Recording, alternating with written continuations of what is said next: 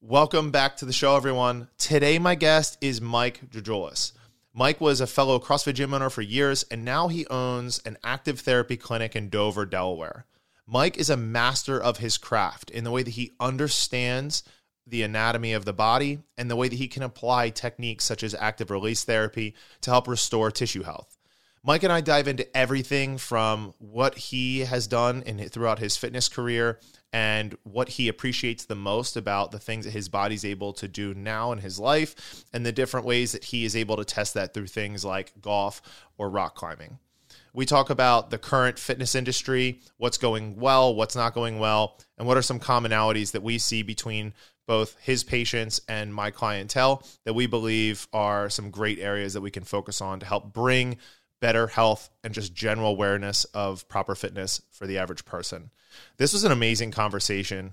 This one lasted well over an hour, and we dove into some really, really good topics and definitely went off in directions that I didn't expect the conversation to go, but that's the beauty of a podcast. So I hope you enjoy this.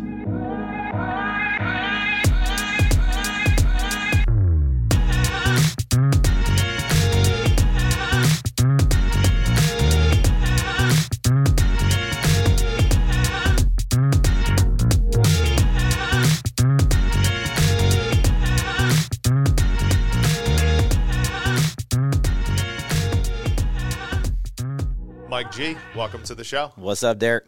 Dude, so funny story. We almost totally passed each other going to each other's places today because we had a miscommunication over where we were going to do the podcast. So I am very, very happy that I reached out to you in time to figure out I didn't have to drive all the way to Dover. I've never made a phone call on Instagram before, by the way. So, yeah, man.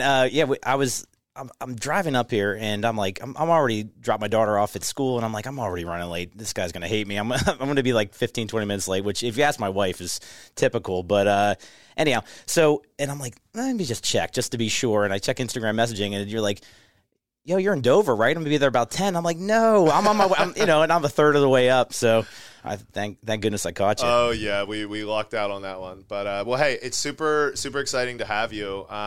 And just to kind of like, set this up for the audience, like you and I had met way back in the day when we first, opened in the area. And I think, you were coming down to Hardbat for like some different team competitions and those sort of things. And that was back when you owned CrossFit Sweat Angel.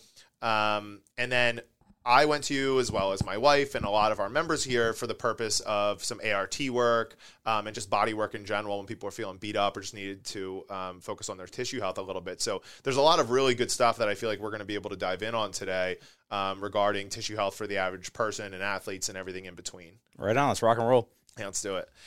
So give the audience a little bit of an idea of your background, how you got into all the work that you did or all the work that you do.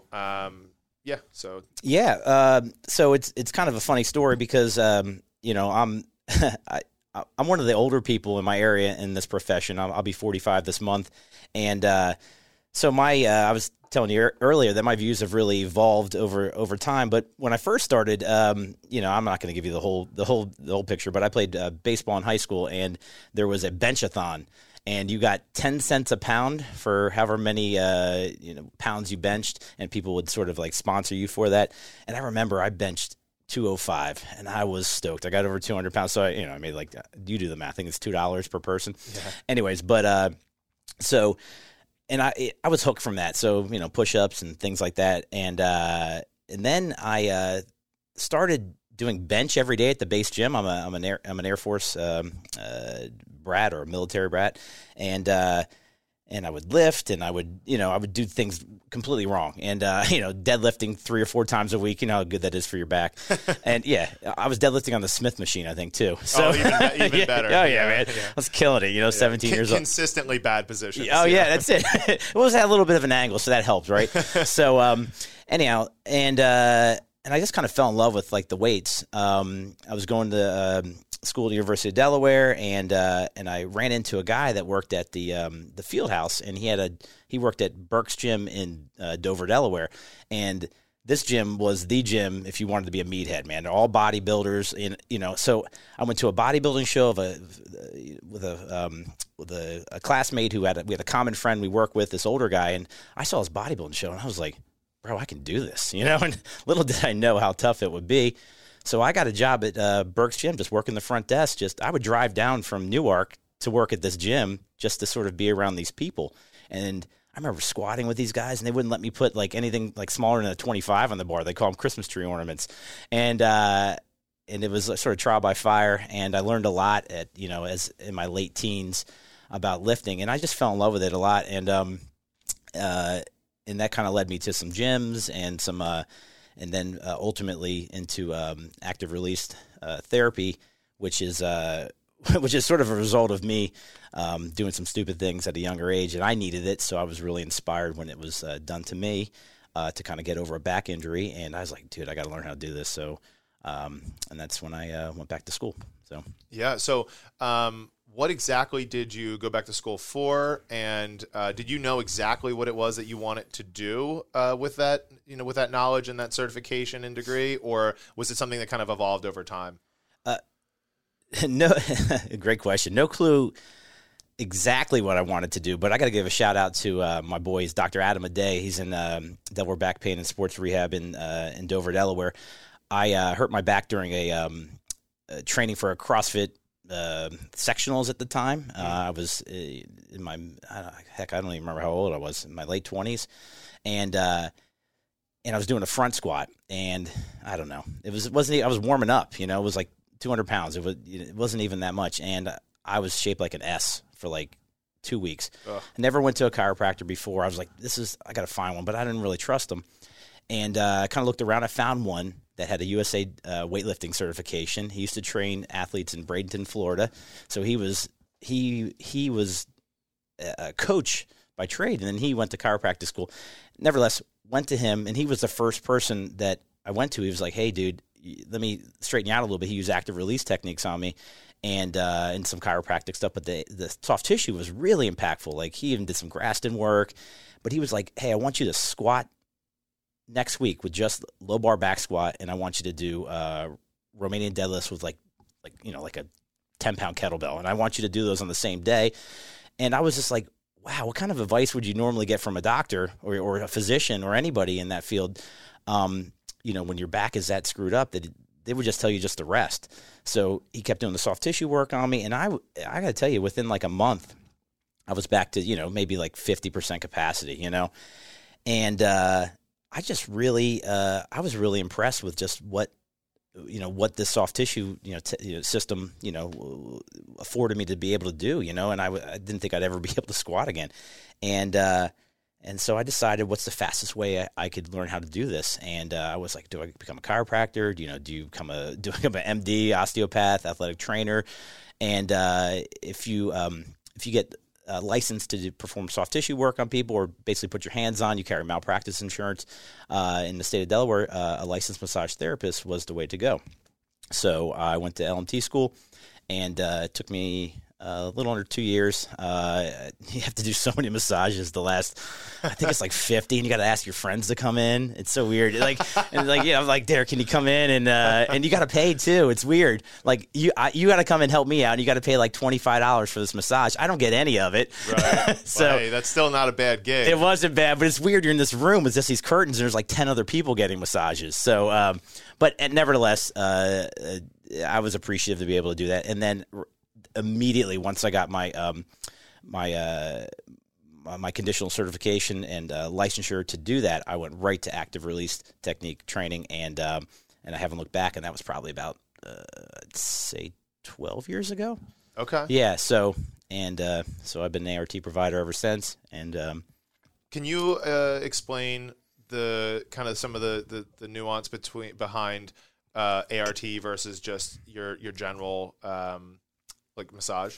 Yeah, I think it's probably the toughest part of my job. When people come to me, they're like, well, why is this going to work? And like a general massage isn't. So with active release technique, it's kind of cool because there's a protocol or a maneuver or a treatment, if you must, for every major muscle, tendon, ligament, and nerve in the body. So the idea behind it is that we're breaking up scar tissue or aberrations to the tissue of a particular muscle group, and we're doing that by locating it, palpating, feeling around, and then we will actually shorten and lengthen the structure, the muscle, and we'll feel and apply tension and depth, not just pushing all the time, but there's lines of drive that you sort of have to understand where the muscles and what direction they're pulling, and sometimes muscles change the direction they're pulling as, joints change. So there's a lot of training that comes with it. But anyhow, we're breaking up the scar tissue so that the muscle can function properly. I use the analogy, imagine like you were painting a wall with a paintbrush and you just threw the brush on the ground, and what would it be like the next day? Hard and useless. Correct. Yeah, so what I'm doing is I'm flicking the paint off the bristles so I can restore the bristles to be like a new brush. And imagine if two paintbrushes you're using and we laid them on the ground together, they would be hard and stuck together. So think of those as adjacent muscles, and if one pulls north and south, one goes east and west, we got to get them separated. So you find the seam between the two, and then you put nerves and other vascular structures through those kind of meat tunnels, if you must. There's a lot of like gnarly stuff that can happen, and I don't think it's really tough for people because sometimes they don't know where to go.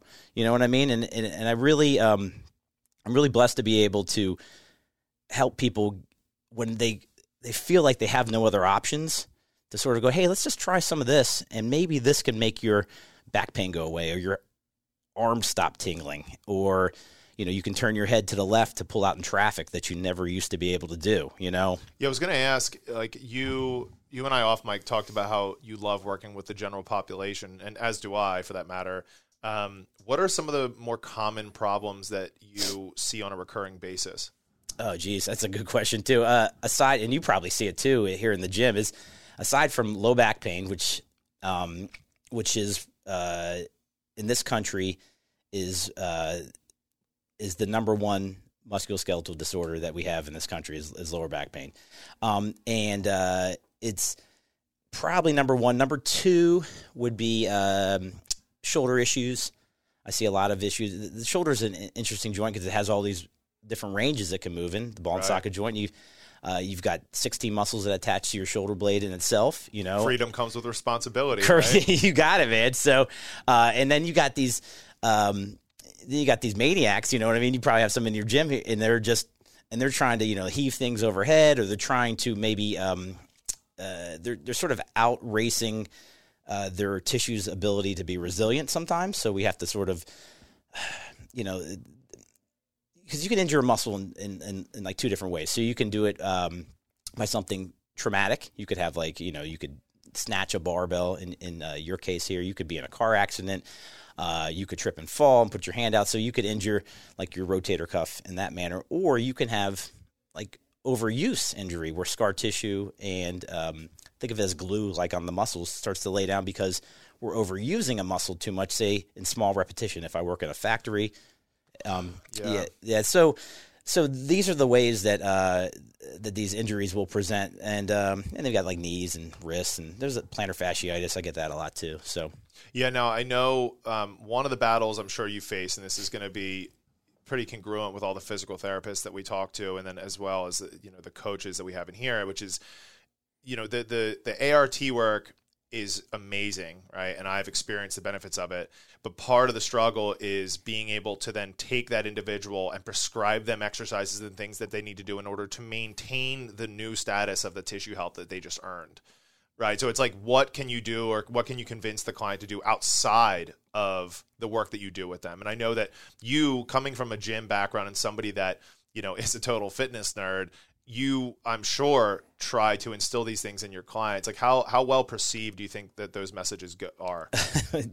It's I was described once as a frustrated teacher because I want so badly for the patients that I see to be able to be autonomous and be able to use their own resources to sort of control or build or create that resilience in the tissue that they're that's been injured on their own, not just need me all the time. So the hardest thing to do is to teach somebody why it's important that they do, these stretches or lifts or not run 15 miles every Sunday, or, so it's pretty tough but not impossible. So what I tell people mostly is that I want them to get really good at like one thing every day during the week, 10 times a day. I want you to put your leg up on your second step, and I want you to pull the toes back, and I want you to, floss your sciatic nerve by, arching backwards with your back and then bending the knee and rounding forward. So I just want you to do this every day for a week, as many times a day, up to 10 times. And then I'll see you next week, and let's see how it feels. So I try not to throw too much at them. And in my small office, we were talking about this. There's only I'm limited by what I can do. I can't have them pull a tire or a sled in my office. Sure. But certainly there's some other options that that I can teach them, at least through YouTube or any social media links that I can sort of hand out to them, that maybe of somebody I respect that could, like yourself, that could caught some of your videos on Instagram the other day showing I think it was how to do like a hip extension on the GHD. With the bar on back. Yeah. So I mean, there's a lot of great resources out there. There's a lot of crap too, by the way. Of course, yeah, and that's in part, that's a huge part of the problem, right? Yeah. Which is why, for us, and I'm sure for you, like, we try to create these one-stop shops or be able to offload people to others. Like, for instance, if someone needs ART work, like, you're the guy I'm going to send them to kind of help keep people focused and not so distracted. I think that, there's some positives that have come about by so many people promoting fitness and health online. Like, I think that it is kind of changing the culture for the better in a lot of ways, but in other ways it has been nothing but a distraction, right? Which is like, you don't need to be doing that right now. You need to be doing this. I realize that it's not as sexy or fun to do the thing that I want you to do, but guess what? Like, it's going to get you better. Just trust me. Yeah. I mean, you're right. And it's harder and harder to find the really good coaches or information, sifting through all the junk that's out there. Geez, man, if there's another dude with his shirt off just showing me the 100th variation of how to do a push-up with a clap in between, or with a medicine ball on his back, or flicking it through his leg, I don't know. And I think the hardest part, I don't think I would have to see people in my office as much if they learned what an appropriate amount of movement and daily kind of wellness practice was appropriate or was the right dosage for them. But there's too much out there, man. Like, I think if you could really, I don't think there's enough emphasis put on it in our society as a whole. It's put on so many other things, like making money, who you're voting for, all these things. But people forget that, if you're not moving well, you're not feeling well, you're not going to be your best for any of the other stuff during the day anyhow. So I really think a daily movement practice from a great coach like yourself would be so beneficial for people. But it's really hard to help them sift through it sometimes. So. Yeah, I think, if you look at it like a continuum, and on one side you have, you have excessive movement, right? And then on the other end you have limitation of movement, right? On that continuum, there's kind of a sweet spot. And I think that it falls somewhere in the realm of minimum effective dose, right? It's how do we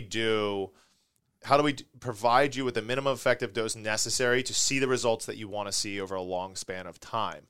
And, one of the things that you and I talked about off mic, and I talk about with my coaches all the time, is that there's kind of this no man's land that a lot of people fall into, which is like, they either do too little to see results and get frustrated and then end up doing nothing, right? They fall on the very low side of the continuum, or they're doing more than they need to in order to maintain their physical health and just continue to be a well-moving, maintain the quality of movement within their lifestyle.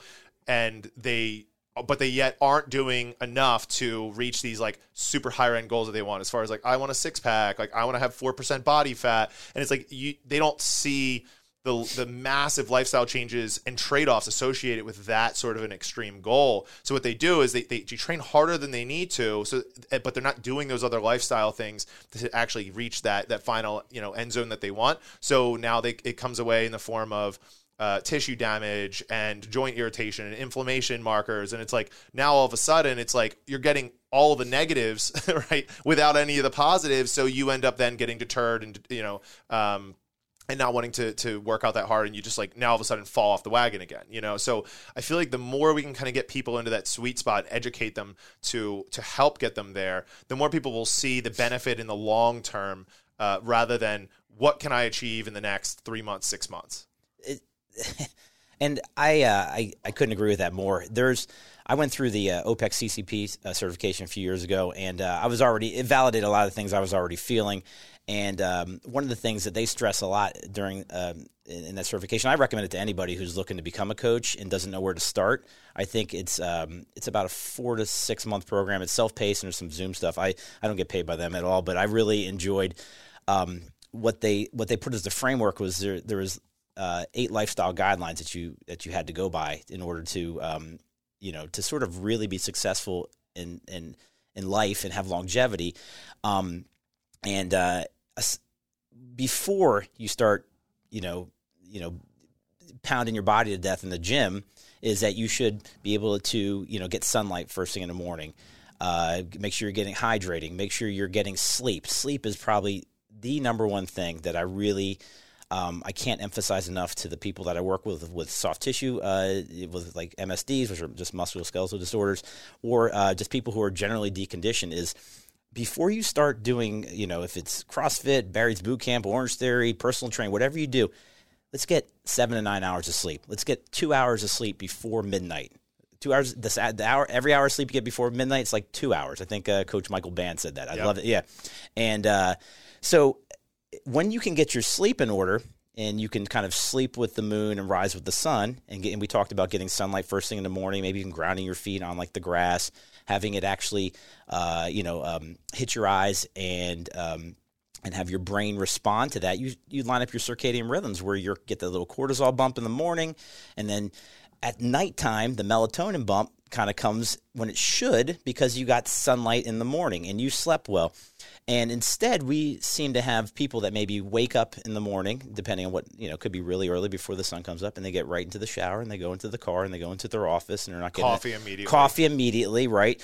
And then they get home, and they're wired but tired. So they're getting this late cortisol bump, and they're the body temperature is still high, while the melatonin still kind of is riding high too, and they can't fall asleep, but they know they're tired. And that's a cycle, man. It's a hard cycle. It is. And one of the things that we try to drive home with our members is we always speak of these things that you just talked about as investments into yourself. Right. Because, people will have money come directly out of their paycheck to go into their traditional or Roth IRA or a 401k, but yet they won't wake up and go outside and get 5 to 10 minutes of sunlight, or wait an hour and a half to have their coffee, or spend time, developing all the proprioceptive benefits of like being barefoot outside. And it's like, while these things seem small and stupid, they compound on themselves over time. But they'll go and do Murph on Memorial Day, and be, right? And they'd be like, oh, I did it, And I'm like, dude, that's great that you did that. But if you did what you just described, I mean, it would be so much more effective, and you'd feel better doing it, by the way. Yeah, and I think, I guess the important take home there would be that it's more about the things that you do day to day than it is about the things that you do that are extreme every once in a while. Mm-hmm. I like a lot of analogies. If you meet anyone that works with me, I tell people, I go, well, would you brush your teeth 2 to 3 times a day for like 3 minutes, or would you just brush them once a week for like an hour? What would work? What would work better for your oral health? And people are like, oh, that makes sense. I'm like, well, why would you just work out really, really hard, like 2 or 3 days a week, and then just not sleep well, not eat well? I get it. Everyone's human. You can, you eat and drink whatever you feel is appropriate for your lifestyle, but you also have to understand the impact that it has on your health. And, it's even more real to me, 45 instead of 35, and then 25. And I'm not just talking about body composition. I'm talking about just the way I feel day to day. Absolutely. And it's really apparent to me as you get a little bit older. So, well, it's funny because like we always talk about when we're talking food and dietary habits, one of the things that I think has become very, very much so the focus in the last few years, and Precision Nutrition has done a good job of kind of bringing this to the forefront of everyone's attention, which is being able to pay attention to things like fullness and hunger cues. And I think that it's really important because now we're getting more into like the intrinsic benefits of being able to better determine whether you want to eat because you're dehydrated, or you want to eat because you're actually hungry, or you want to eat because you're stressed, or you want to eat because you're bored. And I think the same is true for fitness, in that the more you can start paying attention to how did I feel going into the workout? How did I feel leaving the workout? How did I feel when I went to bed? How did I feel when I woke up? It now starts to translate into this whole kind of like holistic picture, rather than just I did a workout and I felt good because it was really hard. Right. But then, but I am not paying attention to the fact that like my cortisol levels are jacked up. I'm tired all the time. Like my body hurts, my joints hurt. I feel like I'm slow moving the next day. So like we always tell our members that like 80% of the time that you come here, we want you to feel better when you leave than when you came in. We don't want you to feel like you just got pounded into the ground because we put you through 6 lactic tolerance workouts in a row. Well, and if you think about it, there's no long-term research on the effect of lactate on your entire soft tissue system or in your organs. So if you're bathing yourself in lactate, 3 or 4 times a week, what's that going to be like downstream? Like when you're a little bit older, when you're 50, 60 years old, are you going to have cognition issues? Are you going to have shorter long-term memory, issues? I mean, all those things become important, when you're young and dumb and just, full of energy, you don't think about that. We've all been there. But as you start to, if I could impart any wisdom on anybody, who's in their 20s or early 30s now, I'm not super old, but I've done a lot. I've been, training for almost 30 years. So, is that, hey, be more sustainable. You should have some hard workouts, but it's probably less than you think you need. So, yeah. Probably, and I think we can redefine what a hard workout looks like. Right. That's actually a really good point. It doesn't need to look like crappy movement, right, and like all speed and intensity and no control. Like you can make a workout. For instance, like mechanical failure, basically the body essentially hitting the stop button on you being able to perform reps looks a lot different if you're doing dumbbell press with a 2-second eccentric versus thrusters with 75 pounds. Yes. Right? Like those just anyone that's out there that understands what I'm talking about here, like can get a visual of those two people and go, person A with the dumbbell press, it can move to a point of mechanical failure and still have demonstrated control through it, right? That's hard for that person. Mm-hmm. And the person that does thrusters until they want to vomit probably looked really terrible for the last 8 reps, and like that, we're looking at 2 totally different pictures here that have 2 totally different outcomes. And I think the more we can start having open conversations around what a hard workout should look like and how it should feel, it starts to kind of get people a little bit clearer picture as to the things that they don't or shouldn't be doing in the gym on a highly frequent basis. Yeah, and I would even ask them. I go a step further. Even I would ask them, why are you here? What are your priorities in life? And we talked a little bit about this. And the priorities are, hey, I want to be a grandparent someday. I want to be on this earth as long as possible. I want to be able to jump on the trampoline with my kids when they get home from school or I get home from work. I want to, I don't want to be 50 pounds overweight. I want to sleep better. My heart disease runs in my family. If you ask what this person's priorities are, but they say, I want to do 75-pound thrusters, and vomit on the floor, I'm going to go, well, how does that serve your highest priorities? How does that help you? And a lot of people are like, well, because I'm hard, and that's, I want to be hard and tough. And I think that's admirable. That's a lot of mental grit. But if you really extrapolate that out, like down the road, you're like, well, is that really making you that better parent? Is it really helping your heart? Is it really helping your body composition? And if you really kind of unpack that, you might begin to learn that, hey, I need to lift or do resistance training several times a week, a bunch of different things, try new sports, play new activities, and I need to go long distances, sustainable aerobic work. And then occasionally I'm going to step on the gas a couple times a month. And if you really looked at it, you would understand that keeps you doing this later into your life. And if you talk, and one of the things I really like is if you probably follow Dr. Peter Attia. Oh, I love him. Have you heard his, everyone on here is going to be like, oh, Derek's going to talk about Peter Attia. I love him too, but he's great. His health span versus lifespan. I love it. That is. I mean, when you see like just a really educated, smart person, it makes you feel like you're like, man, what am I doing here? But this guy, he made this health span versus lifespan continuum, and I recommend anyone listening is if you just, I'm sure Derek's already told you a million times. It sounds like, but it's the last.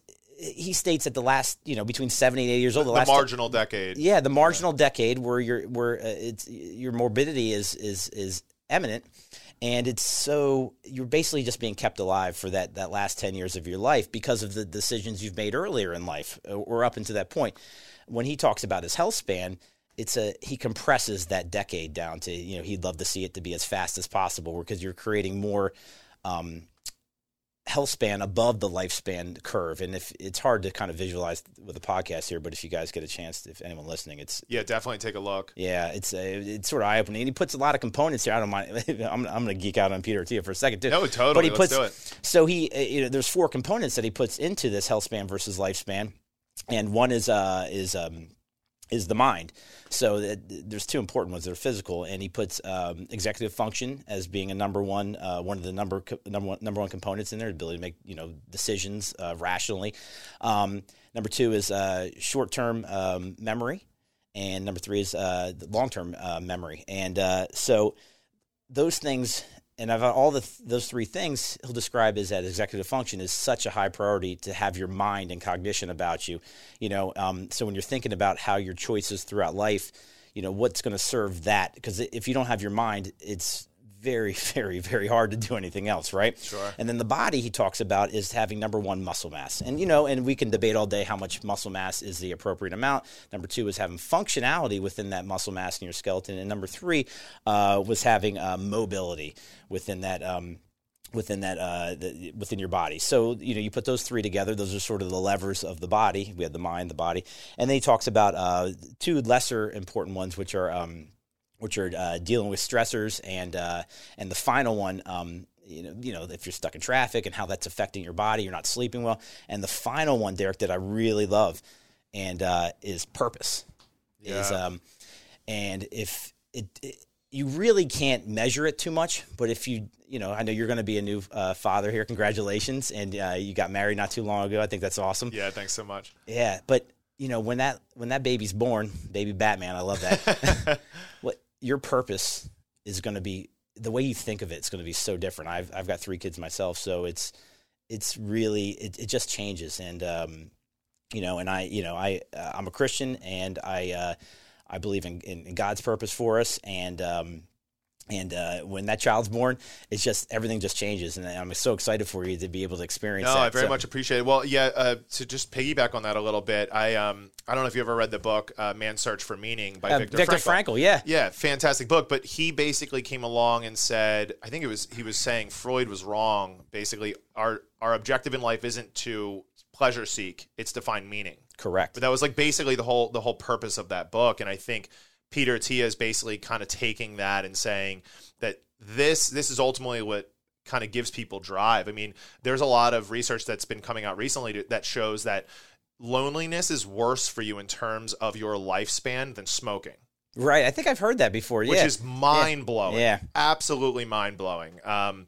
But yeah, no, I love all the stuff Peter Attia does, and he recently just put something out, and I had actually quoted this and put it on my Instagram because I loved it so much, but he basically said, you cannot be over-muscled going into your 9th decade or 8th decade. Like, basically, like, right. There is no 80 or 90-year-old walking around going, like, I wish I wasn't this strong, or I wish I didn't have this much muscle, And, like, we were saying earlier how people oftentimes lack the foresight. Like, as humans, people didn't, I hate always having to go evolutionary, perspective, but it does really help us kind of, like, couch the conversation. But, like, people didn't live super long 1,500 years ago because of disease and other things. So their need to have greater foresight wasn't necessary. So our brains are wired in a way to focus more on the here and now and the things that are directly in front of us that present either, risk, reward, or anything in between. Mm-hmm. And it's like, we're at a place now where,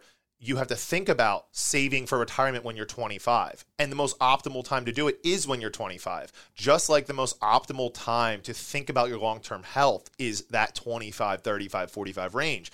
And Peter T always says, like, if you want to be the all-star 80-year-old, you can't be the average 50-year-old. And I drive that point home as much as possible with clients, because we have people that come in here that can't jump, can't squat, can't press, and they're 36. And you're like, this has to become an unacceptable thing in your life, and fitness needs to become a non-negotiable, right? Like, if you genuinely want, and to back your point up about like why you're doing this in the first place, if you genuinely think about your purpose behind your fitness and you really dive intrinsically, you'll find that there are greater reasons beyond I want to lose weight, I want to look a certain way in a bathing suit, that should be your ultimate internal drive pushing you to be a better version of yourself in and outside of the gym.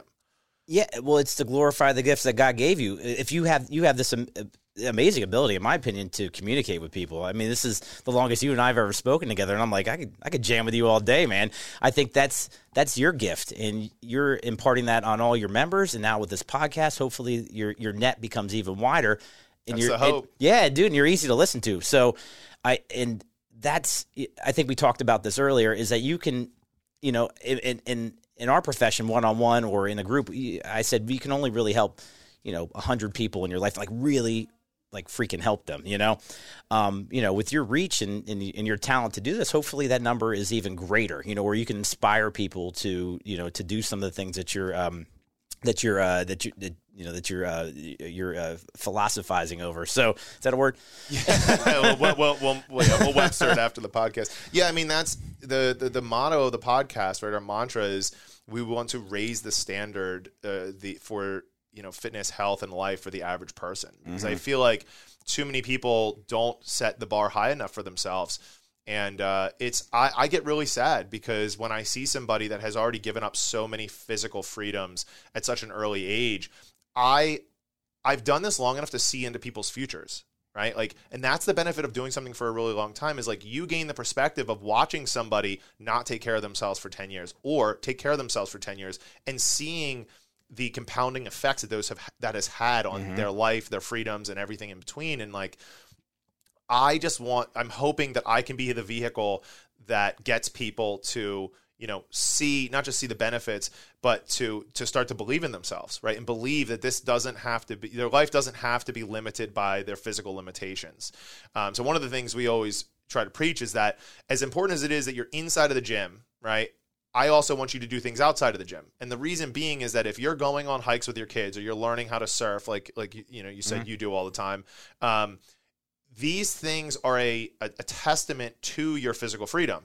And the more that you do them, the more you prove to yourself why it's important that you stay in shape in the first place, right? So in other words, if you come into the gym and you're like a gym hero, but then all you do outside of here is go home, sit on the couch and not do anything physical, it's like there's no reward to the gym anymore. So guess what happens when other things come up in your life? It's easier to write off the gym because it's not benefiting you in your quality of life outside of the gym. Whereas if your life is rich with physical activity outside of the gym, now you have a life worth preserving.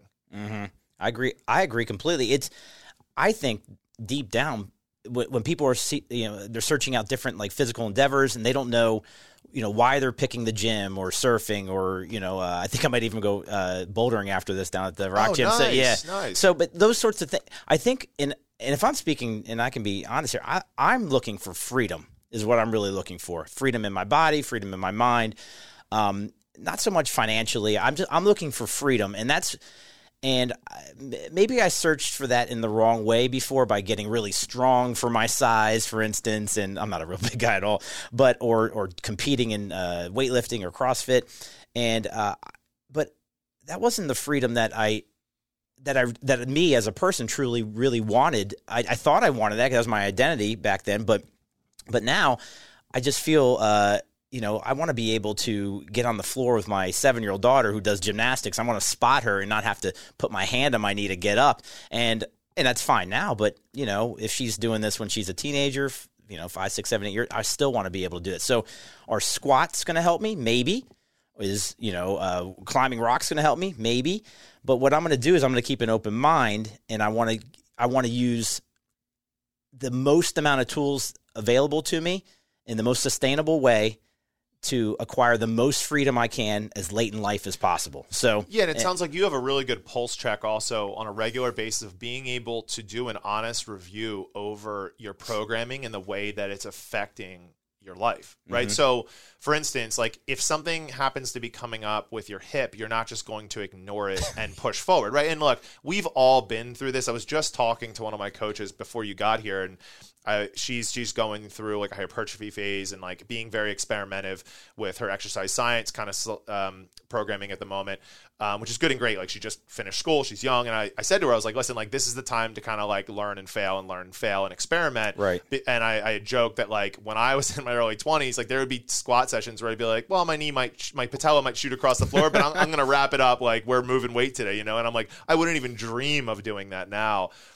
So I think that in part it's because you do recognize, like we've both had major setbacks in terms of physical injuries, and like we know how hard it can be to climb back from that, and we know the defeat and the feeling of like what did I do? Am I never going to be able to squat or deadlift or do anything like that again?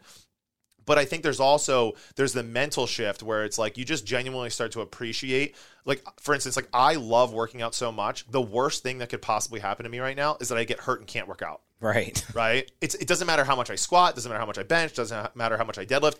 Literally the only thing that I care about right now is like I can't go mountain biking, or I can't play golf and walk 18 holes, or I can't go on a hike with my wife and soon to be daughter. It's like those things would crush me emotionally, not, oh, I failed a 400-pound back squat. Right. But then on the other end of the spectrum, you're like, well, how much of that squatting do I have to do to be able to be the best I can at hiking and golfing and and being there for you said daughter? Yeah. Okay, go. Yeah, we just found out like 2 weeks ago. Oh, congratulations. Yeah, thanks. Daughters are the best, man. That's They're what sweet. I hear. Yeah. Everyone tells me that. I'm just waiting because I'm like, oh, great. Like, I'm going to have the one that's just like out of this world, like loud and running around. But hey, I deserve it. I was not the easiest child. No, it's going to happen, man. You're not getting away from that. But I don't know. It's just a sweetness that daughters have, especially when they're young. I'm excited. With their dad. I can't explain it, but you'll feel it here pretty soon. March, right? You said, yeah. Okay. Yeah. Oh, that's awesome. But I think we were just talking about like a little bit of like purpose and the reason we exercise, and that's different for everybody. I think if you really unpacked like your priorities in life, I think if you had an honest conversation with yourself and you talk to a professional like yourself, I think they would direct you in the right vein. I think a lot of people go, I have to get in shape, and they just pick the thing. Is it CrossFit? Is it bodybuilding? Is it Orange Theory? I keep saying the same words because there's a couple things out there. Or is it like a diet? You're like, oh, I'm going to pick this diet because I don't like the way I look. Is it keto? Is it vegan? Is it carnivore? And they're just trying. I think everything is personalized and individualized, and people. I don't think people understand that they have a choice in that, and that can change over time. I just think they pick the thing and they force themselves to do it. Like, I'm going to train for this marathon. I'm going to run until my legs fall off because that's what gets me in shape. And I go, well, what are your priorities? Do you want to be a really good runner? You're like, no, I just don't want to be fat. And I'm like, well, there's a lot of other ways to do that, and you can also save your joints, and that's a problem I see with a lot of people, and it's probably one of the hardest conversations I have to have. And they're long. I mean, we're talking years of conversations to sort of get people to stop being addicted to one style of exercise and find the right formula or dosage or recipe that they need. And it's different for everybody. So it's really interesting because what we see a lot of is just how different people's goals are from day one to day like 365. Like when we do goal reviews at every 3 to 6 months and then 12 months with the members. But what we find is that many times in the very beginning, their goals are just a representation of goals that they've adopted from somebody else or something that they read or something that they heard. You're right. But at day 365, they're more well-defined. They now have more, they've paid more attention to their fitness, and they're able to make a more educated decision around the things that they actually want and the things that they actually don't want. Like Jordan Peterson, one of the things he says is like, you can have anything that you want, you just have to actually want it. Yeah. And I don't think that many people know whether they actually want the goals that they say that they want, know? So the person that says, I just want to lose weight or I just want to gain muscle, if that's been their message or goal for the last 5 to 7 years, it's like, well, perhaps it's time to update your software You know, like at this point, it's like perhaps it's time to take a little bit more of, you know, an objective and subjective look, for that matter, at these goals and really determine, like, is this part of your why? Mm-hmm. You know, yeah, and as a coach in your gym, and I still work with a couple different fitness clients too, is that I can't tell them what to do, and you know that too. You can't tell somebody what to eat and how somebody should exercise. All you can help them do is strengthen their belief in a different way, in a different idea, a different philosophy over time. So, and the only way you do that is by gaining trust with them when you're working with them, by showing them, hey, just drink. I know you drink 40 ounces of water a day. Let's go with 50 today. And then next week it's 60, and next week, and if they can't do the simple things, I don't think, you know, doing an exercise class is all that important if you're having trouble consuming enough water. So, but after a while, they're like, wow, you know what? Man, I slept better, or I wasn't as hungry during the day because I was hydrated. And you start to strengthen their belief. And then after a month or two of teaching them that, then you don't have to tell them anymore. Guess what? And after a year, they do it on their own. After a year of that, they're drinking a gallon a day, and they're teaching other people to drink. So they're paying it forward. So when you strengthen someone's belief in this idea, and you have a really like a knack for doing that, where you make it feel like it's their idea, or it's such an incremental jump, that to me is the trick in communicating like wellness, fitness, longevity, is like as a thought leader or as a local leader in that field is just sort of nudging them without like imperceptibly, and where they don't perceive it, and they realize, and they're like, man, I look back a month later and man, I feel a lot better, and I just made this small little change increment by increment. Right, and I think you just highlighted the importance of getting your clients excited about incremental goals rather than constantly just being focused on the bigger picture. Right. You know, because people will say things like, you know, I want to lose weight, and fair enough, like 62% of the population is overweight or obese. Like that, for a lot of people, like that's proportionately accurate in terms of desires when people walk through our doors. But it's like, we need to get them excited about the incremental things they need to do, right? Mm-hmm. And create somewhat of like a prove it system of, demonstrate to me over the next 2 weeks that you can increase your water intake by, as you were saying, like 40 ounces a day, mm-hmm. right? Once you've proven that, we'll update your goal. We'll make the next one a little bit harder and a little bit harder and a little bit harder. And now people look back, like I made a video about this a couple weeks ago, and it's like one of the pieces that gets failed to mention when people say like the best way that fitness works is to create a lifestyle change. It's like a lifestyle change, yes, but over a long enough period of time. It's not change your life over a 7-day period. It's the area under the curve. That's what you're talking about. How long can you do this? Anyone can go hard and crash diet for a month, and you could lose 30 pounds if you wanted to. But how do you keep that 30 off in a healthy way until you're 80 years old? I mean, I don't know. It's once again a frustrated teacher, but everyone learns differently, and sure. You can't speak the same way to one person as you can another, and it might not connect well with both people. And not all weight loss is equivalent. You can get COVID and lose 20 pounds in 2 weeks. We let us say that on this podcast? Okay. Yeah. Okay. Watch, it'll get censored. Like you can lose 20 pounds in 2 weeks from the flu. It doesn't mean that you're a healthier version of yourself when you come out of that, and I think that's why we try not to make, obviously for certain populations and in certain instances, weight loss at all costs is the name of the game. Mm-hmm. If you come in here and you're 50% body fat and obese, it's like, okay, sure. Like we really, really need to move the needle in the right direction there. But for a lot of people, it's like what they're looking for is recomposition, mm-hmm. right? They want to be able to see muscle and lose some of their subcutaneous fat and mm-hmm. visceral fat for that matter. And on the flip side of that, they want their metabolism to be higher, right? And it's like we do that by the way of lifting weights, and getting your eating in order, and like getting your sleep in order, and like getting your stress in order. There's so many other bigger fish to fry than like what you see on a scale when you step on it on a daily basis. Yeah, I agree completely. It's funny because little tips that I've learned along the way, something in terms of like eating better, and is to chew your food. So I don't think a lot of people even recognize the fact that just because you put it into your mouth and then you swallow it, that it's it may or may not actually get absorbed by your body. So just masticating your food, chewing it, and there's not a real number, per se. A piece of dried chicken, you might have to chew it 50 times to match it up to a pace. But, if you're having applesauce or a couple blueberries, maybe it's 15 or 20 chews. But it has to make it to your stomach and your small intestine so your body can absorb the nutrients from the food. So those are tips that I would give somebody if I was working with them, to be like, hey, listen, one meal throughout the day, I want you to kind of unplug your phone, sit with a loved one, or, and just sit there, and I want you to focus on chewing your food and putting your fork down between every single bite.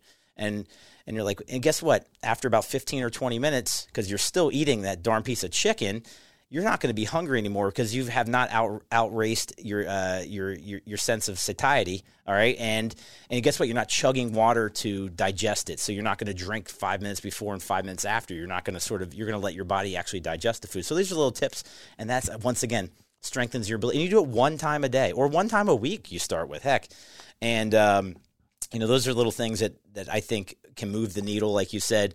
And then it seems to me many times they'll go back to, that's too hard or it's too thoughtful. And like, I just got to do a hard workout. And that's the frustrating part sometimes of getting through to fitness enthusiasts and people just looking to better their lives. And that's why I think the coach and the client relationship is so important, that it's a long-term sort of unwritten agreement that we're going to work through this together. And I know you're going to have ups and downs, but I'm going to make you believe through trust that these things are going to change you. And that's one of the hardest things to do as a coach, especially for a client that has never had a coach before. Like if their experience has been, doing things on my own at the Y, then maybe learning something from a friend, and then joining something like an Orange Theory where the goal was just heart rate and sweating, but I wasn't really, outside of a class-led instructor with a headphone set on, like nobody was checking in on me on an individual basis. Like it can be hard to, entrust your fitness journey into one individual. But if there's anything that I always will recommend to people, like if family or friends or anybody that doesn't live anywhere near me, I'm not trying to sell them anything. If I want to give them just like really heartfelt advice, it comes down to two main things. It's like, get a coach and get inside of a community that cares about you and represent the type of person you want to be. That's it. It's like, and that's, I think, what CrossFit gyms and gyms where it's more of a prescriptive based model, that's the benefit that they have over all of, the F45s, Orange Theories, the Soul Cycles, and those sort of things, is that it's prescriptive. It's things that are directly going to impact and influence you because they're tailored to you as an individual.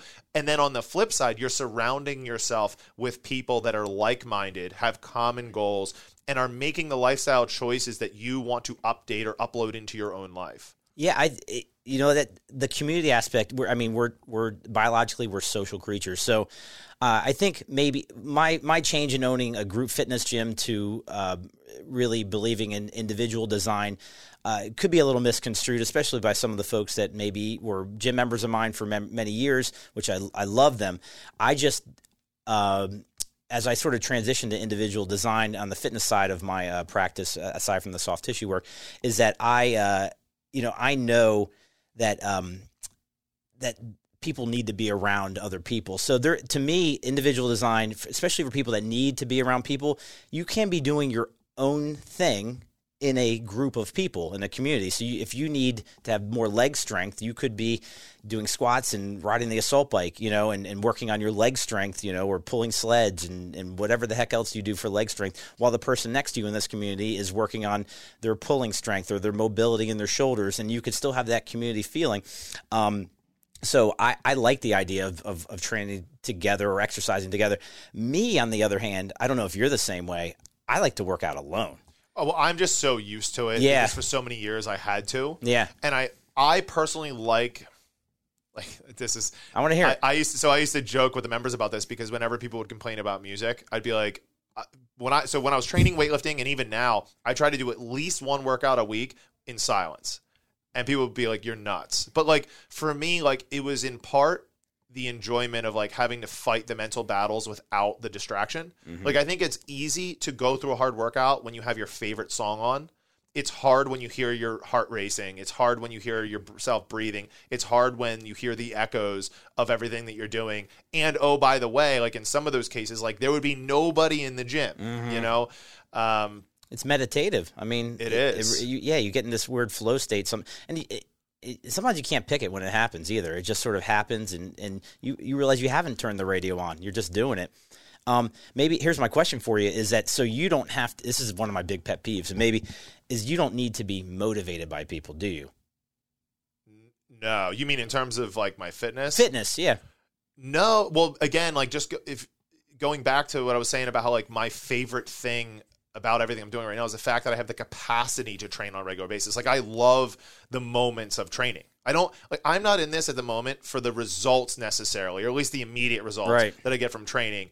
For me, it's the love of being in the middle of it. Like I like writing a workout and expecting like, okay, this is going to be an RPE 9, this is going to be really tough, and then like fighting through that, right? And like paying attention internally to like how this is making me feel, because then I usually flip those around and make the members do them and they hate me for it.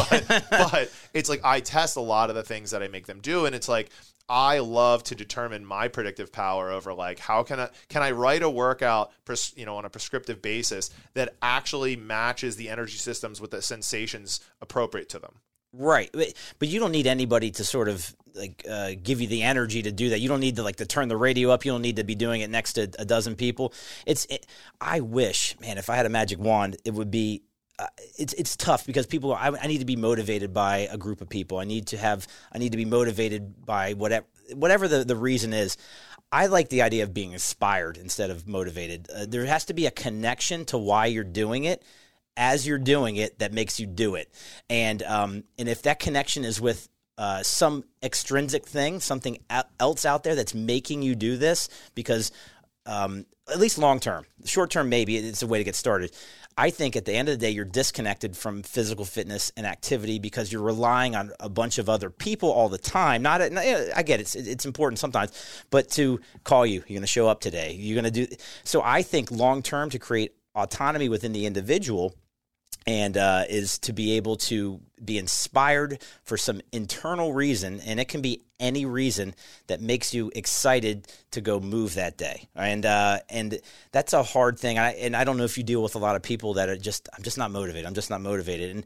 And it's the hard. I have people that I love and care about that are very close to me that aren't motivated, and I wish they were. And I could figure out a way to inspire them where they never need motivation again.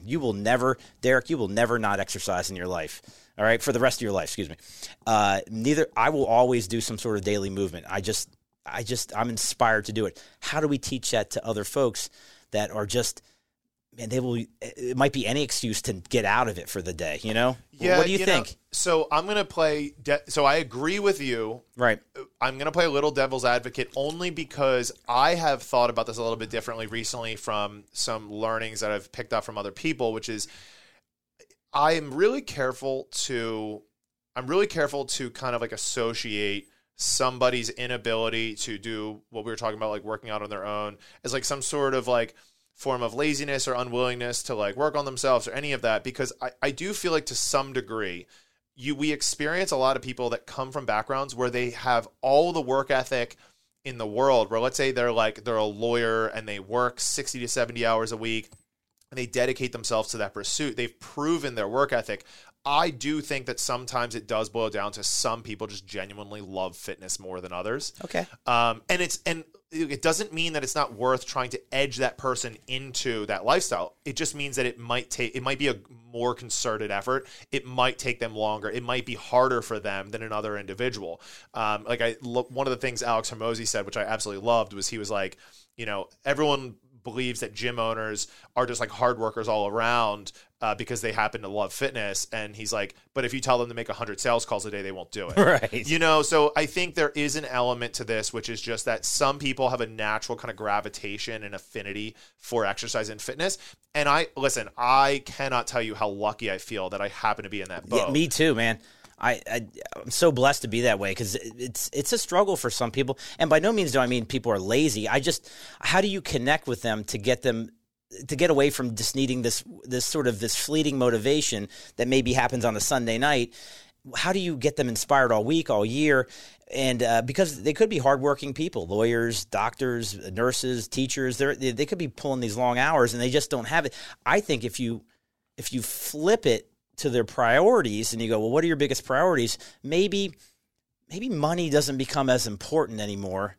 picking up an extra shift, and it's like, man, and sleep becomes more important, and exercise does, and maybe you sort of slowly strengthen their belief in that, and it's really hard because we don't talk about fitness and wellness and mobility and muscle mass and cognition later in life like we do about earning a good being rich and having things in this life, and I think it's so ass backwards, man. If you really ask me, that's all the talk. I mean, it can be some of the talk, but dude, we don't talk about fitness at all as a nation. It's just this group of influencers that talk about it. You don't watch CNN or Fox News and they're talking about the latest workout trend or whatever. They're not even talking. They're pitting, carnivore against veganism. And then, it's just, I don't think we discuss health and wellness enough. And it's almost like this thing that just these tryhards do over here, like me and you. It's just, your fitness could be walking every day. It doesn't have to be weightlifting. It could be yoga. It could be bike riding or surfing or mountain climbing or Zumba. But how do we find that for you? Well, I think in part we can start being better as coaches and learning to speak the language of the person that we're working with. I love it. So if you have somebody that's coming to you and speaking to you about the importance of their career or their business or their job, and like how they pour every bit of themselves into it, but they're sleeping 4 hours a night. It's right. Like, okay, well, how efficient and effective do you believe you are being, considering the fact you're getting half the amount of sleep that you should be getting? And I think that the more that we can start talking their language rather than trying to convince them that our lifestyle is the one that is the one worth following, we can start making actual change in their lives, even though that it'll look entirely different from our own. So I 100% agree with you. And I think people, if you step out of fitness for long enough, it almost becomes non-existent to you in terms of like your understanding of its benefits. So it's easy. It becomes easier nowadays. Like it's just too convenient to be convenient oriented, right? It's like you start losing being in touch with the benefits that it serves for you, and whether that be your energy levels, your mood and happiness. Like one thing, I think I posted this a couple of days ago. I said, you cannot reach your peak level or peak potential of happiness if you are physically unwell. And I firmly believe that. Your mind is tied to your body, and and your soul. So there is, you couldn't be more right. I mean, if you feel good now, imagine if you tried moving your body and exercising. That's how much better you could feel. And I don't think people even understand how badly they may feel sometimes. And they think, I'm feeling pretty good today. And they're on a 5 out of 10 maybe. And if you help them sort of do this one extra thing and that improve this, they're on a 6 or a 7 or an 8. And it's a really complicated topic, Derek. And I'm really passionate about it because I've lived in this space for so long. Yeah. Personally too, by the way, with ups and downs myself physically and emotionally and socially and, it's tough to sort of navigate this, but I think the fact that I have been there allows me to sort of be really practical and relatable to the people that I do come in touch with. And I know we're talking a lot about fitness today, and I know my main job is soft tissue work, but these are talks that I really have. These are the most impactful talks that I have as I'm treating people. I ask them like what their daily practices are. And it's not just about, hey, do this exercise for your rotator cuff. It's like we talk about how they balance their lives. And let me do this release on this muscle. And then I'm like, well, how was your sleep? How's your wife doing? You know what I mean? And if you're like, oh man, we're just working different shifts and, well, I'm taking the kids. I'm like, oh, so your sleep's not good. So we get into this. And I really think that's where the real change in my clinical practices is through the lifestyle modifications or additions or subtractions of things. And that's really where, aside from, I always tell people I'm not fixing you. I'm helping you fix yourself with my hands. So yeah, and I think it does in this regard. It does take a village, and I'm always really happy to hear when other professionals that are maybe slightly adjacent to the fitness industry are also spreading these positive messages to the people that they're working with, because this is going to be what it takes to be the final nudge over the ledge for some people to be like, I have to start taking my health seriously. Mm-hmm. So yeah, I mean, it's always nice. Like, and I try to, be in touch with the chiropractors and physical therapists and athletic trainers in the area, because I think the more that we can kind of make these messages consistent with one another, the more change that we're going to invoke in the general public, which is really, I mean, the meat and potatoes for all of us in terms of like why we're here and what we're doing this for. I think the athlete represents such a small fraction of our population, and ultimately our influence on the general public is just far greater than anything we're ever going to accomplish with an athlete. 100%. Yeah. I mean, I guess that's why. I mean, I worked. It's funny. I worked with the Delaware Thunder the pro hockey team down in Harrington. I was their ART provider last season, and you know, and they're a minor league hockey team, and they're just a different breed out there. Man, they fight like they have more fights in this it's called the Bus League than they do like in the NHL. Like probably 3-1. It's just awesome. And you're meeting these guys in the locker room, and they're, you know, and they're the nicest guys. And, you know, like 24 hours ago, they were pounding, you know, and they're huge. They're like your size, man. It's crazy. With skates on, they're like 9 feet tall. But anyhow, but they're a different breed. They're getting paid to do to do this. I think some of the problem is that normal people think they have to train like an athlete. And athletes sacrifice a lot of things for podiums and prizes, right? So, and they know that going in. And unfortunately, sometimes general population thinks that I have to sort of train like an athlete in order to get all these results. And you really don't. It's not as hard as you think it is to get started. And, I mean, so, you know, as an athlete, to me, it's just it's a hard disconnect, for normal folks. And you don't have to be, LeBron James to be in great shape. You know, you don't. No, and I think we can really differentiate the difference between training to be an athlete or training to be athletic. You know, those are two different things. And I think everyone should train to be athletic, because all athleticism is it's a demonstration that you have possessed a higher ability to use your body in the way it's meant to be used. Right. Yeah. So.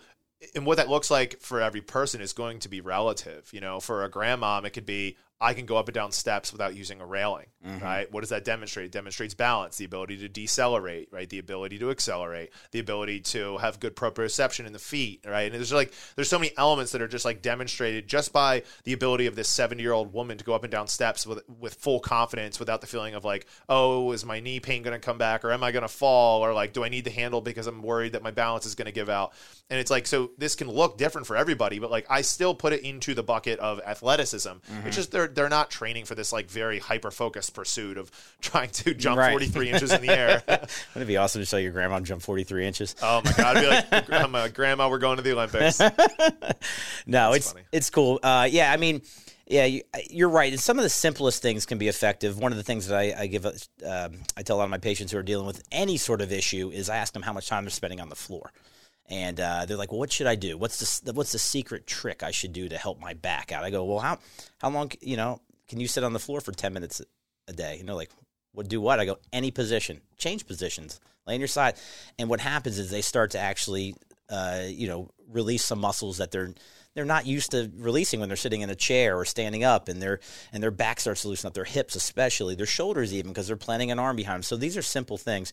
But to that point, like I think athletics and being an athlete and being athletic is a great differentiation. I think some people come in and they treat their training like 2-a-days and things like that, like they are athletes, although their goals don't mirror that. And that's a conversation that a lot of good coaches will have with them, and I'm sure you do. So. Yeah, for sure. One of the things I actually wanted to jam with you on was basically one of the ways that I can tell what one of the ways that I can tell like the how people think about certain subjects is the language that they use when they ask us questions. And one of the things that always happens is someone will be like, hey, like, do you have any lower back stretches? Like, my back's been bothering me. Do you have any knee stretches? My knee's been bothering me.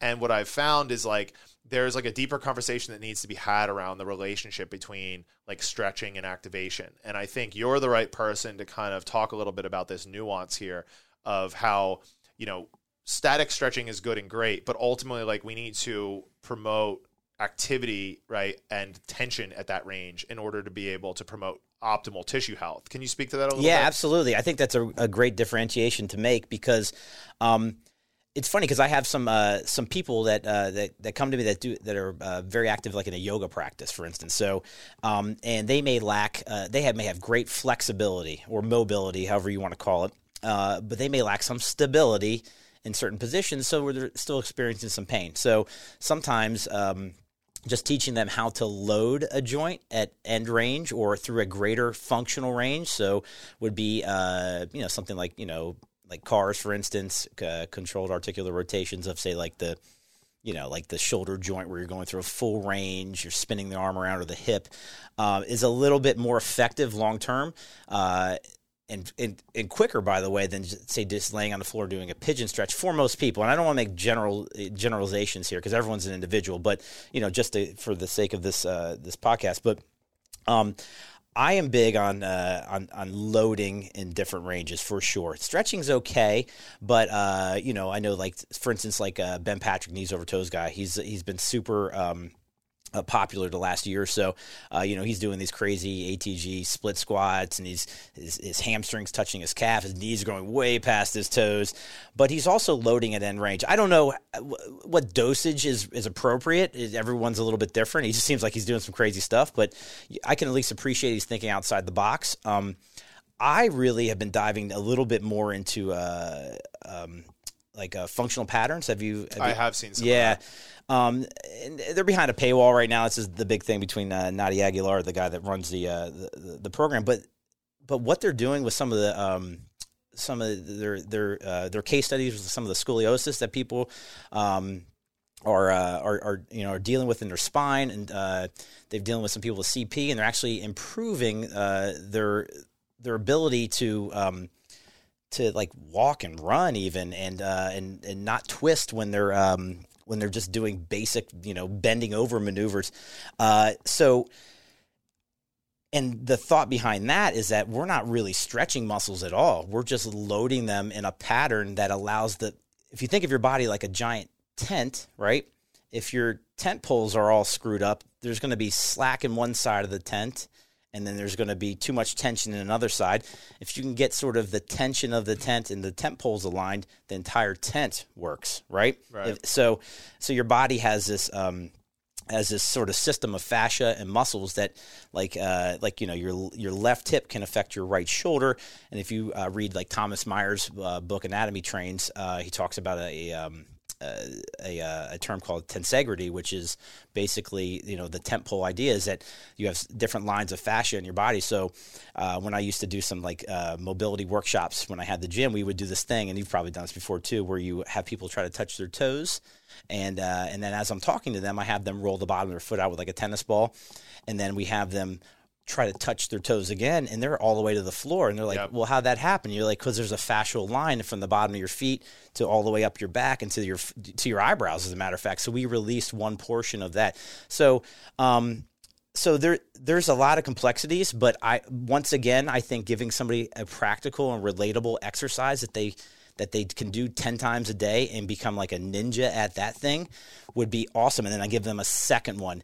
And, I'm not super huge on stretching for the idea of like lengthening muscles, but it's really good for parasympathetic like down regulation of your nervous system. So I like that a lot to sort of cool down or to sort of chill out a little bit. And sort of end a workout, or that may be my workout for the day, followed by like a cold plunge, for instance. So I don't know. Those are great questions, but it's individualized, and there's a lot of new research coming out about that now. There is, yeah, and I think one of the ways I try to think about this is that our body has, both from a dietary but also a fitness side of things, like it has a lot of compensatory mechanisms where if let's say you're missing 15 degrees of shoulder flexion, it's like, well, if those muscles aren't able to access that range, others will kick on in order to try to get you there, right? No doubt. And this is where we're asking muscles to perform functions that they're not designed biomechanically to perform, right? And I think when we speak of things like overuse injuries, one of the kind of pieces or details to that equation is this muscle being overtaxed because it's asked to perform functions that it wasn't designed to perform. And I'm sure you see this to some degree in your practice. 100%. Can I speak to that first? Yeah. So from my like exercise enthusiast weightlifting community, I see a lot of spinal accessory nerve entrapments and injuries because from overhead pressing, strict pressing mostly, where they lack, say, 15 degrees of shoulder flexion and they can't get their arms back, so they sort of duck their head through and they sort of chicken neck under the bar, and they're getting these tweaks to like their rhomboids and their middle trapezius, and then it may not be much, and they might sleep with 2 pillows and their chin is pulled to their chest, every night, and it's that one thing that the straw that breaks the camel's back, because that scar tissue has built up around that nerve, for instance, and so active release is really effective in removing that tissue or that adhesion that will allow that nerve to slide through and the layers of tissue that are on your back. You have 6 layers of muscles on your back. So there's a lot of restrictions that can happen there. So I see that one a lot is where you kind of hurts to turn your head to the one side and bring your chin to your chest, and usually I can get that cleared out in like 1 or 2 sessions. So, but again, if that person then goes back to doing overhead work and performing the same pattern, right? Like even though you open them up, it might feel better for a week or 2. But if they didn't address why they have 15 degrees of limited shoulder range limitation, so inflection. Yeah, absolutely. Yeah. But and then then you go back to like, hey, hire a good coach. You know what I mean? That can stop watching the video on TikTok on this guide to this workout. Hire a coach, a professional like yourself, and be like, hey, does this look right? You know what I mean? Yeah. If you've been arching your back to get the bar overhead. Well, and to your point, there's also the opportunity cost of is that even a movement you should be performing right now? Even a better question, by the way. Yeah, how does that satisfy your highest priorities, your goals? Yeah, but it's tough. I think you were showing me your level method that you have out there, which is great because I think a lot of people just want to fit in a class setting, for instance. Yeah. So if everyone's using the bar, but you're like level method orange, it's dumbbells or it's single arm dumbbell seated. You know what I mean? And you're like, man, but John over here is doing the barbell overhead. He's got like a lot of weight. John's been here for 5 years and he's all the way, So I like that level method is money. I think that's a great. There's 6 different levels. If you guys haven't checked out Derek's level method, it's coming from a former gym owner, this would have saved me a lot of work. Yeah. So I mean, I think one thing that's actually helped, ironically, is that our body of coaches has also gotten older. So the members are starting to see the coaches being comfortable with switching things out from a modality perspective. So it's become more normalized. It's not just this like land of the RX where it's like, if you're not doing the RX version, then you're not trying hard enough. It's been more of a kind of a holistic approach of, okay, well, what's the best thing that's going to serve me today? Right. I think that's so. Remember when there used to be like coaches workouts, like all the coaches would work out Saturday morning before the class came, and everyone would come in and ooh and ah, and they're so fit and strong. It's silly. It's great to see people entering their 30s and 40s and going, today I'm just going to ride the bike and do some, and do some mobility afterwards. So, and I think that really is a great it's a great thing for the members to see. I think they're like, man, they're not just riding hard and putting away wet every day. They're taking it easy. Maybe I should too, or do the right type of movement that's appropriate for my body. So absolutely. Well, Mike, this has been a blast. Yeah, I appreciate it, man. I love jamming on. So I know I have some opinions, but dude, hey, I'm all about it. Like I love having these conversations because I take something out of it every single time. Like I always joke with my wife that like a huge reason why I'm doing this is actually selfish because like I learned so much from these conversations. So this has been a blast, and I can guarantee we're going to end up doing this again. Hopefully next time we'll have better communication to figure out who's going where. We'll be like at a Wawa in Smyrna. We can do it there. Yeah, exactly. Well, that's the beauty of having the remote setup, man. So, dude, it was awesome. I appreciate it, man. And if you guys haven't checked out Hardbat Athletics, you need to come up here in Newark, Delaware, and check it out. Appreciate you. Well, tell everyone where they can learn more about what you do. You could visit mgactivetherapy.com. I have a small clinic in Dover, Delaware, and you could always hit me on the socials, Mike Georgules, LMT, and Active Therapy, and you guys can find it. So it'll be in the show notes, right? Is that it'll definitely be in the show notes. And I'd love to jam with you. Send me a message. We can just talk. So awesome, Mike. Thanks so much. Thank you again for jumping on the podcast today. I just want to take a quick second to remind you that we post a lot of free and helpful content on our social media pages. You can find us at Hardbat Athletics on Instagram and Facebook, and visit our website at www.hardbatathletics.com to learn more about what we do at our facility. Let's keep raising the standard together.